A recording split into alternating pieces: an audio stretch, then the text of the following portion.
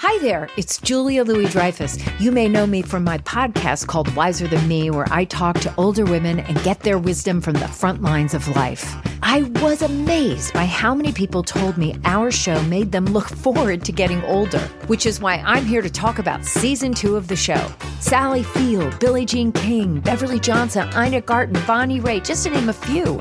All hail old women. Wiser Than Me season 2 is out now from Lemonada Media.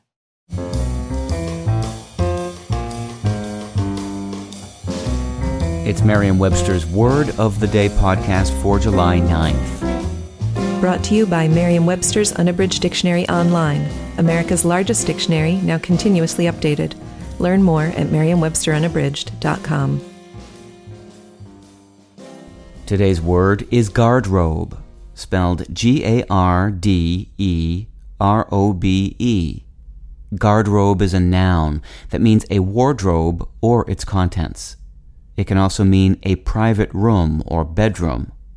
Garderobe can also mean a privy or toilet. Here's the word used in a sentence from the Newark Star-Ledger by Sue Kovach Shuman. Located in Langley-on-Tyne, Northumberland, the castle has the best preserved medieval latrines or garderobes in Europe. Historians think it was a garrison because it has 12. The word garderobe entered the English language in the 15th century and continues in use to this day, though its frequency has diminished significantly since the 19th century. Originally, its primary duty was to provide English speakers with a word for a room or closet in which to store clothing. Later, by extension, it was used for private bedrooms and bathrooms. Today, you're most likely to encounter the word in a description of an old castle, such as in our example sentence.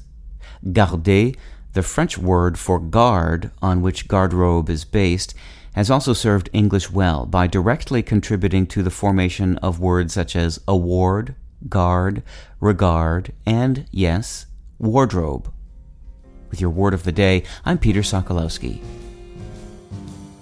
Visit the new Merriam-Webster Unabridged, America's most comprehensive online dictionary and the best source of current information about the English language. Get started today at merriam-websterunabridged.com.